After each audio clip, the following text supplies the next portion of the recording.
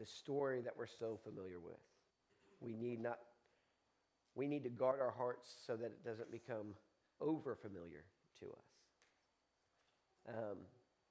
I've shared this before. There's a quote I have in my office from theologian N.T. Wright. It says, "Do not assume to know the text."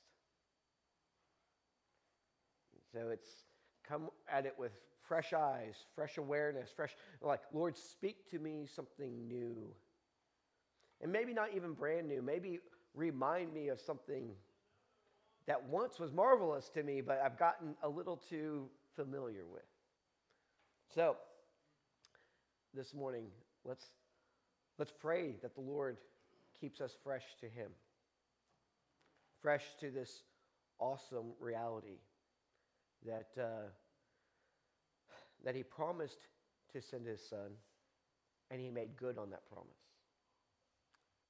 And may that fill us with hope that when Jesus said, "If I go, I will come again unto you."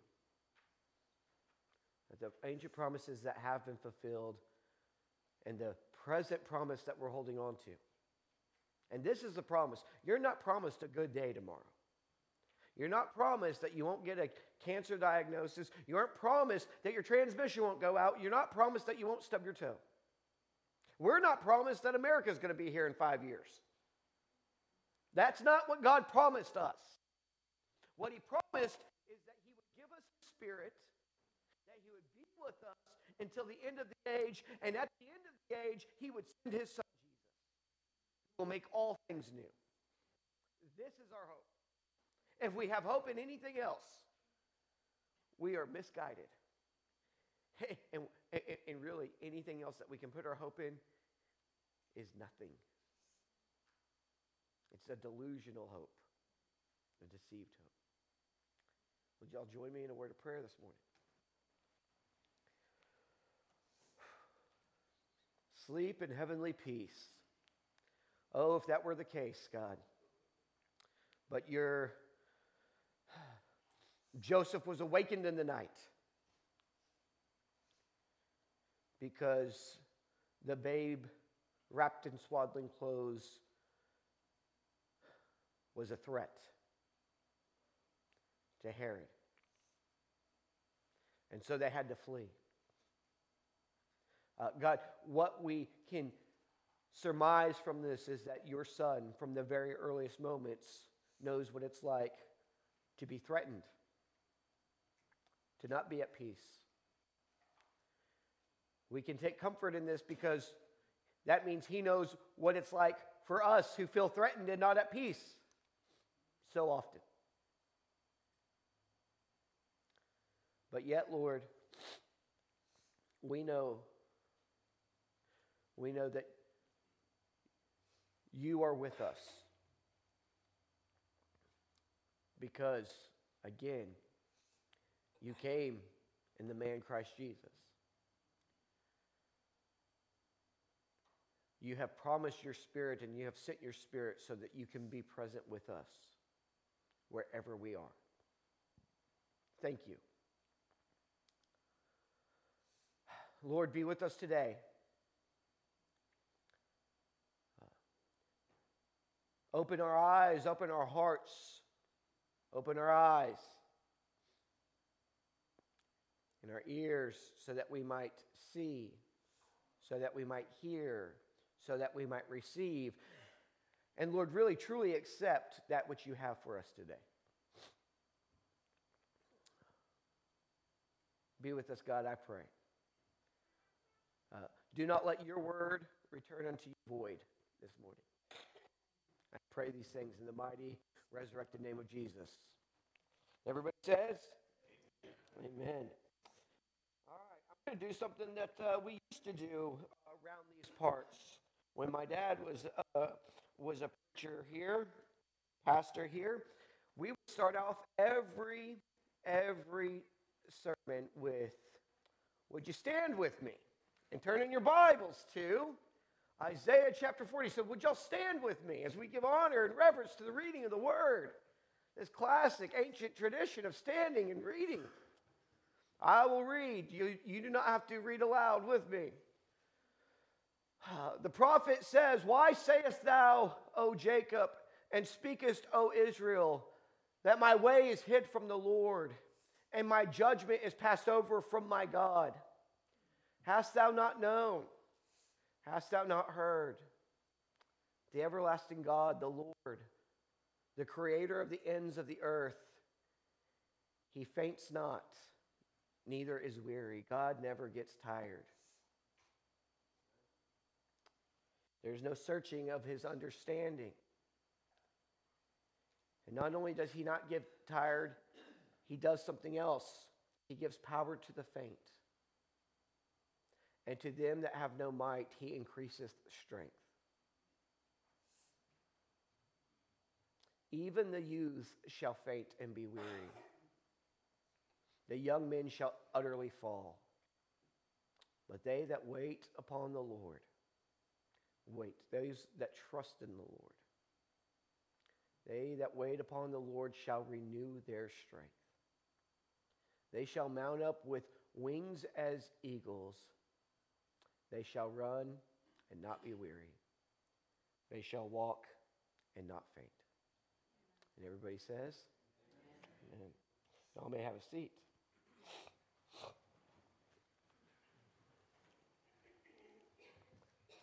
So I have some news for our church, and I felt it necessary to be able to share with y'all today, and then also just give a pastoral word about this today. So our dear friends, Brother Donnie and Miss Kim, are going to be joining over at Friendswood Friends Church. And we are sad about this. But we also don't say people leave. We send our brothers and sisters. We send them in God's grace, in God's mercy, and God's love. Just a quick reason why is because they don't like me. And no, I'm just joking. Just joking. Well, that might be true. I don't know. But no. Here's the deal, okay? They live in the same city as their grandchildren, but with their schedule and their growing grandchildren's schedule, they don't even get to see each other, hardly. And that's become a problem for them and a grief for them. And so they began praying about how can we fix this. They had to schedule time. That seems like such a shame that you have to schedule time. And they began praying about the possibility of worshiping with their daughter and their family at Friends Church. Their daughter and her husband, they've gone to Friends Church for a long time. And she recently started working there full time as an administrator. And the Lord gave them peace about this decision. And so next Sunday will be the last Sunday that we'll get to be graced with Miss Kim playing the keyboard for us. Brother Donnie and Miss Kim, y'all been great to Friendswood Baptist Church. We love y'all. We are sad, and we are going to miss you. But I do have, I choose peace. I choose peace because I love Friends Church. I have great, all the leadership team over there are wonderful, awesome people. I had lunch with Josh Bunce, their newest pastor, just a week and a half ago. I'm going to have lunch or coffee with Bobby, their executive pastor, this week. I serve over there with tweens, and Tina Rohr, who's their children's pastor, a great friend of mine. So, I love Friends Church, and I'm encouraged that as you go, that you will find a place there. You will get to be satisfied with worshiping with your family, something that you haven't been able to do in a long, long time.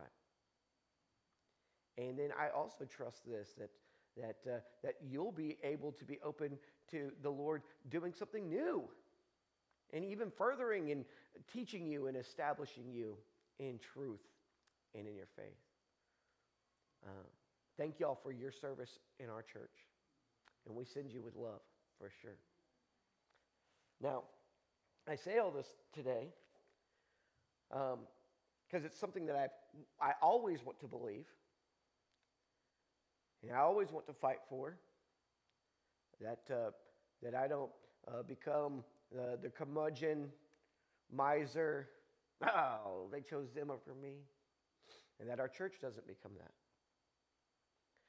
Let me tell you just a story. A young woman who used to go to our church, they moved years and years and years ago, and she got deeply involved in a church, and as she grew in her faith and as she grew in her understanding, she began to see that she wasn't aligning with the things in their church, and they went and they had made the decision that they were going to leave, and they went and sat down with their pastor, and they had a conversation, and in the conversation, it was the pastor go, well, this isn't God's will for your life, and charging them and berating them as they told them that this is what the decision that they had come to, and as that were not painful enough.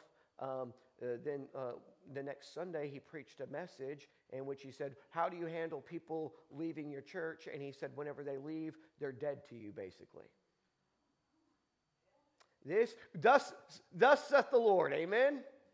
Yeah, right. Yeah, right. Here's what I know. We've experienced a lot of loss this year, specifically.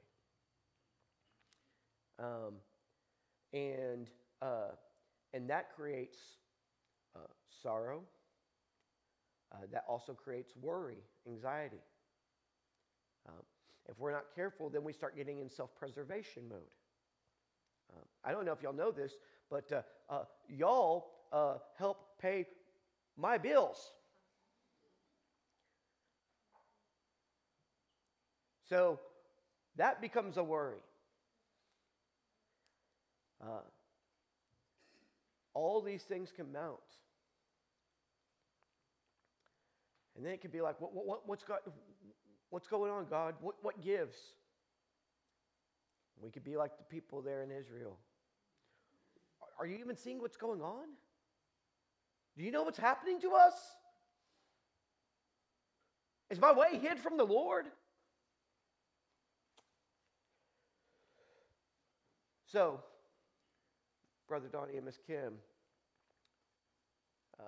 y'all know that y'all's loss comes as a culmination of losses. And that brought me to the Lord this Tuesday. And in my heart, it's, what do we need to do? How do we fix all the, how do we recoup losses and stuff like that? And so I'm just going to share with you what the Lord shared with me, because I believe it's not only a word that he wanted to give to his pastor, but as a word that we as a congregation need. Hey, Seth, I'm talking, you're not. I'm just joking. The text says, those who wait upon the Lord shall renew their strength. So this week, as I went to prayer Tuesday morning, carved out some time and just said, Lord, I got to talk to you about all this. The Lord invited me into this place of waiting and resting in him. Some things that God reminded me about. God is patient. And we'll talk about his patience in a moment, but he's patient. God does not operate out of fear or anxiety. His hair doesn't stand up on the ends. And what's going to happen? What are we going to do? God operates out of peace. That's how he can be patient. God does not operate from a place of self-preservation. If that were true, then Jesus Christ would not have surrendered himself to the cross. And in moments like this, when we've experienced loss, we can begin to have this self-preservation. We got to save ourselves. We got to rescue ourselves. No, he doesn't operate out of preservation. Actually, he operates generously. And he provides service and ministry, and mercy and compassion to others.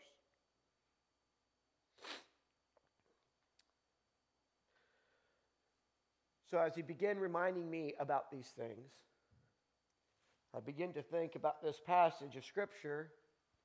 And those who wait, those who trust in the Lord. What does it mean to trust in the Lord in these moments when you think my way is hid from my God? Are you even paying attention to me up there?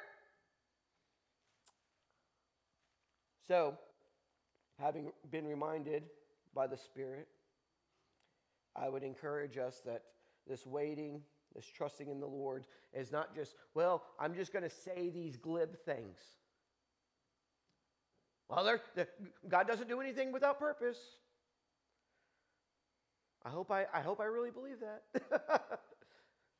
I'm not going to say any pithy statements. I don't need any platitudes. That was the thing, too. I said, whenever I was praying, I was like, God, I don't need any pithy platitudes, and I'm so glad that you're not a God who offers them. You know who offers them? You and I do. I had this image even too, like, God, like, I go, God, I want you just to go, okay, there, and now look at me in the eyes and say, here's what you do, but you're not going to do that.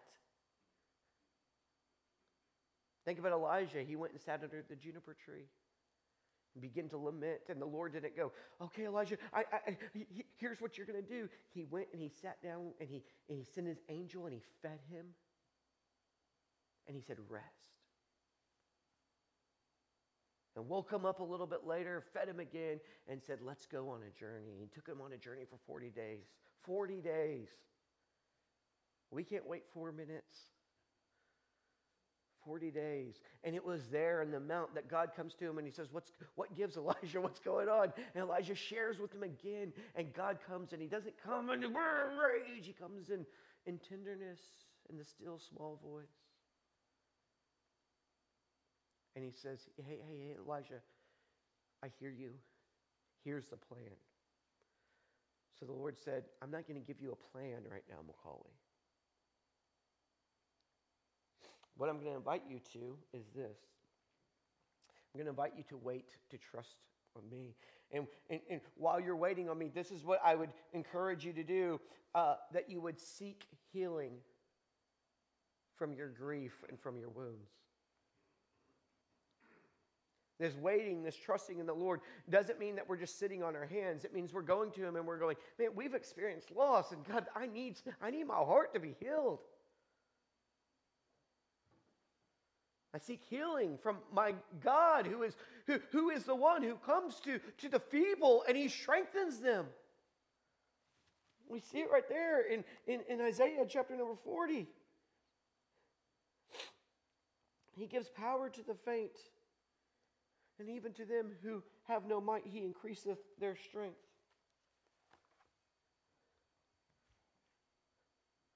You know, healing doesn't just happen to us. We have to seek it.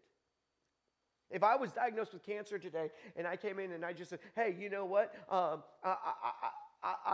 not going to do anything about this. Y'all would probably be upset with me. And I could make that choice, and people have made that choice, and so I'm not judging that choice. But I'm telling you, if I said I want something to happen, I would have to begin praying. I would have to begin seeking doctors and seeking wisdom about the best plan forward. I couldn't just be sitting there doing nothing. So whenever I say you seek healing, healing doesn't just happen to us. We have to begin praying and saying, God, I can't see the way forward. I need you to heal my broken heart, my wounded heart. You seek healing through prayer, feasting on the Word, letting God's Word wash over you.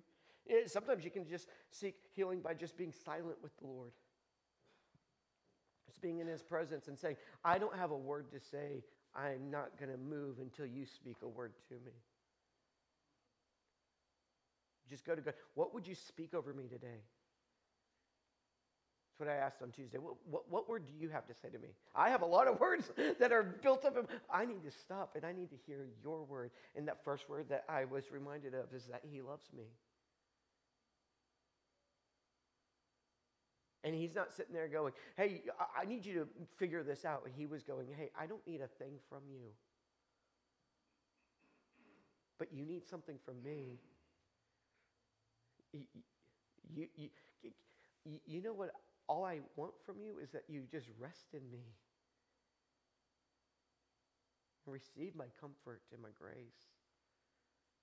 That's what this season is about. So I'm going to wait and I'm going to seek healing and grief, or seek healing from grief and from wounds. And he invites me, and I'm extending this to us, that we choose peace. Choose peace. We choose peace and we excuse fears and anxieties, as well as angers and resentments. So choosing peace. Again, there's a lot of practical reasons why I should be worried. The threats are not imagined. The dangers are real. But the Lord says, I don't operate out of anxiety. And I'm not inviting you to operate out of anxiety either. Earlier on in Isaiah, Isaiah 40 begins with those great words. Comfort ye, my people, he calls to the prophet. Go comfort my people. Tell them they've paid double for all their sins, but I'm coming to rescue them. And he says, declare it. And he says, what shall I declare? He says, all flesh is grass. And like our life's just a vapor. We just go. And so you see that there's just like this discussion, this dialogue. Like, God, is this really going to happen? Is there anything new that's going to happen? And in one moment, the Lord begins to talk to them and say, hey, listen, are you going to liken me to a graven image? Which tells me, are you going to trust? Are you going to be so anxious that you need an idol up there that you can see?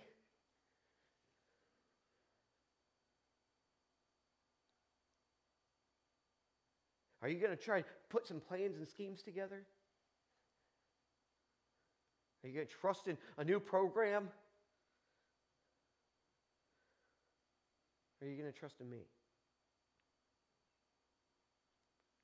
Are you going to trust in me?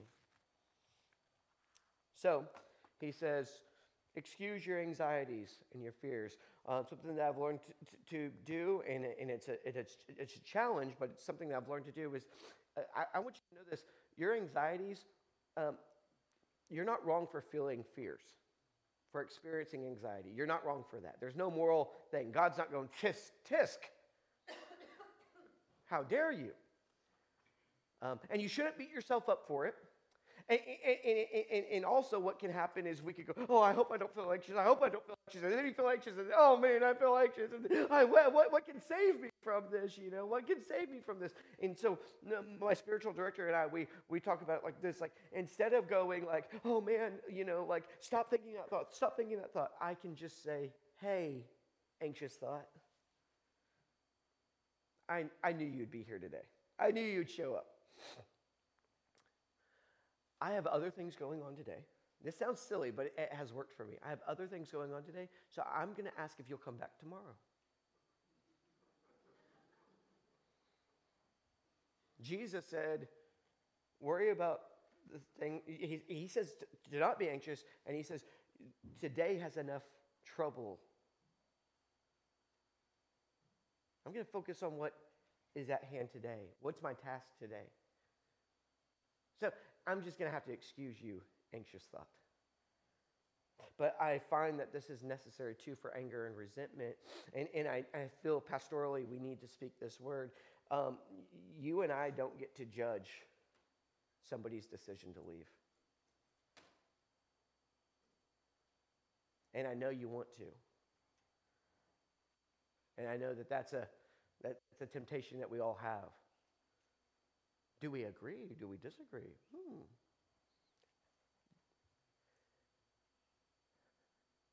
And if you judge it wrong, then they chose them over me, didn't they?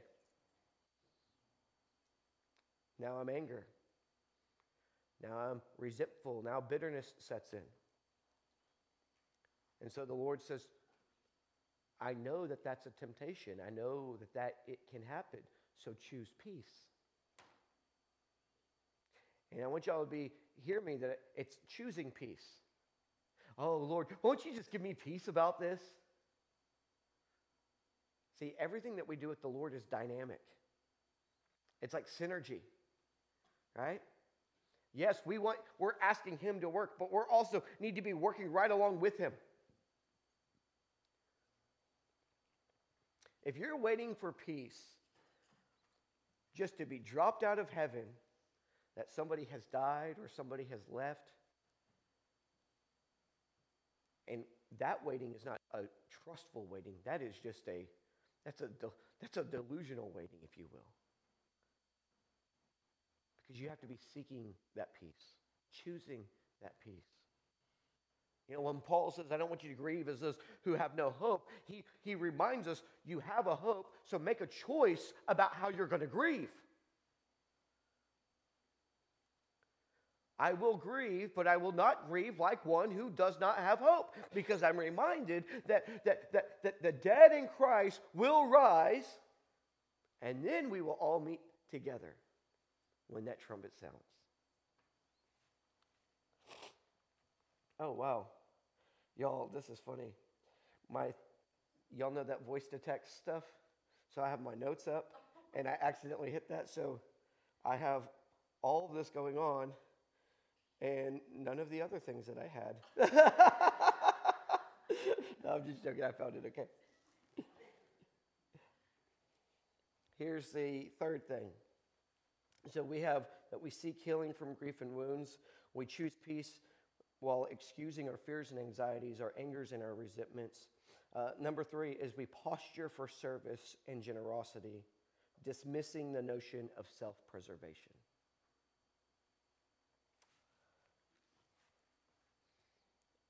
It can become very, very, very tempting to go, man, we have a scarcity mindset. Well, we can't spend funds there. We can't do this. Well,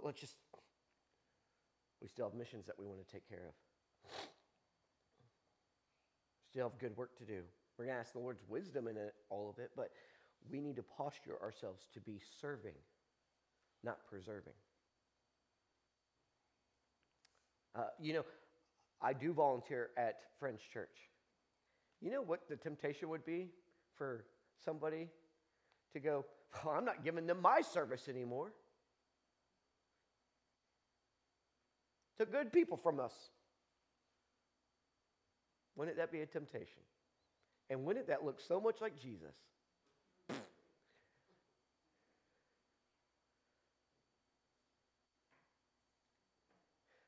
But here's what I also know is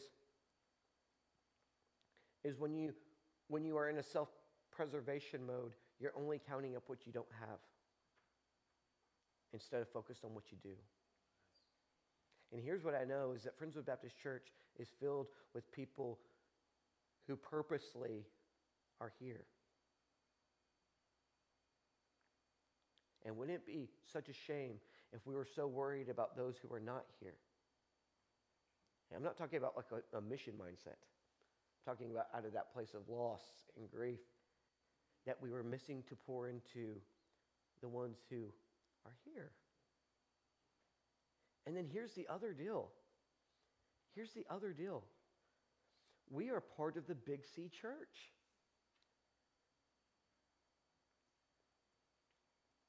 We are part of something much bigger than what happens here at 315 West Shadow Bend. So let's be like if you get in this self-preservation mode, you forget that you're part of the Big C Church.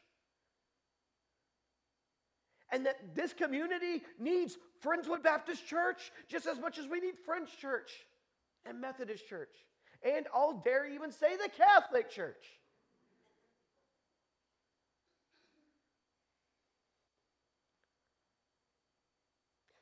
So, we posture ourselves for service. For service. for generosity. And we dismiss the notion of self-preservation.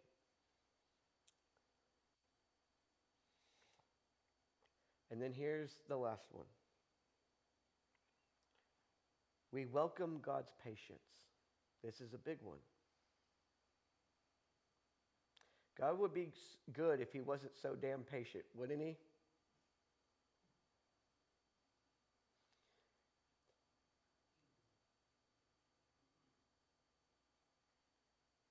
He is good because he is patient. We welcome God's patience, for it is through patience. Hold on. We welcome God's patience, for his patience is mercy, not meanness. A lot of people think his patience is meanness. How long are you going to let this keep going on down here? You promised Jesus. Jesus said he would be here. It's been 2,000 years. There's been wars and rumors of wars and earthquakes and violence and all kinds of pestilence and plague. Holocaust, 9/11. October 6th over in Gaza. Nearly 2 years of a war in Ukraine where people are being tortured. You're just a mean God, aren't you? What does Peter tell us? Oh, please don't think that God's being mean. Peter tells us this. He says, don't you know that the patience of the Lord is because he wants every last person to come to repentance? His patience is not meanness. His patience is mercy. So in this season where we have to wait upon the Lord, and nobody likes the idea of waiting, do we? If we did, we wouldn't have all the technological advances that we have this day. And haven't they served our lives so well? What are you doing with those extra 5 minutes that you're not cooking a meal because you microwaved it? Oh, I bet you're not sitting there scrolling through social media trying to distract yourself from your own thoughts.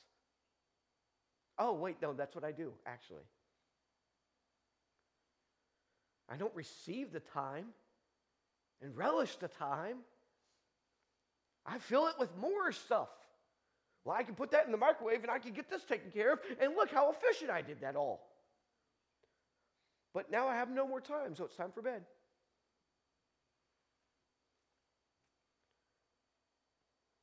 We welcome God's patience. Here's where I'm at right now, pastorally. We don't need to rush for a plan. We don't need to try to figure things out. We need to seek healing. We need to choose peace. We need to dismiss any notions of self-preservation. We need to posture ourselves for service, for generosity. And we need to welcome this season in which God is saying, just trust me. Trust me. And at the appropriate time, and the appropriate time is always God's time, is it not? It was at the appropriate time that he sent his son Jesus. That's what Paul tells us in Galatians. At the right time, at the opportune time, God sent his son, born of a virgin. At the right time, God will say, okay, let's start running. And then we're going to start running. And then there's going to get some air underneath ourselves. And we're going to start soaring. And we're going to start soaring like eagles. And we're not going to get tired. And we're not going to give up. And we're not going to give in. We will not faint. But for now, we're going to welcome God's patience as mercy. That's what I'm going to do. And as pastor of Friends of Baptist Church, that's what I invite all of us to do. And I don't invite you because I thought of it. I was invited by the Spirit myself this week. that we take this waiting season and we use it. We use it for these purposes. To seek healing, to choose peace, to posture for service, and to welcome the merciful patience of our God. And with that I say, amen. Amen. Will you join me in a word of prayer? Lord, I love you. I thank you for who you are. God, I pray and I thank you for Friendswood Baptist Church. I thank you that you speak a good word. Because of the blood of your Son Jesus, you speak a better word than what our hearts would speak to us. You speak a better truth than what our minds can conjure. And Lord, your word is always mercy. It's always peace. It's always forgiveness. It's always healing. Your word is never to kill, steal, or destroy. Your word is life. My prayer today is that we will receive your word. I pray these things in the mighty resurrected name of Jesus. I'm going to invite you at this time.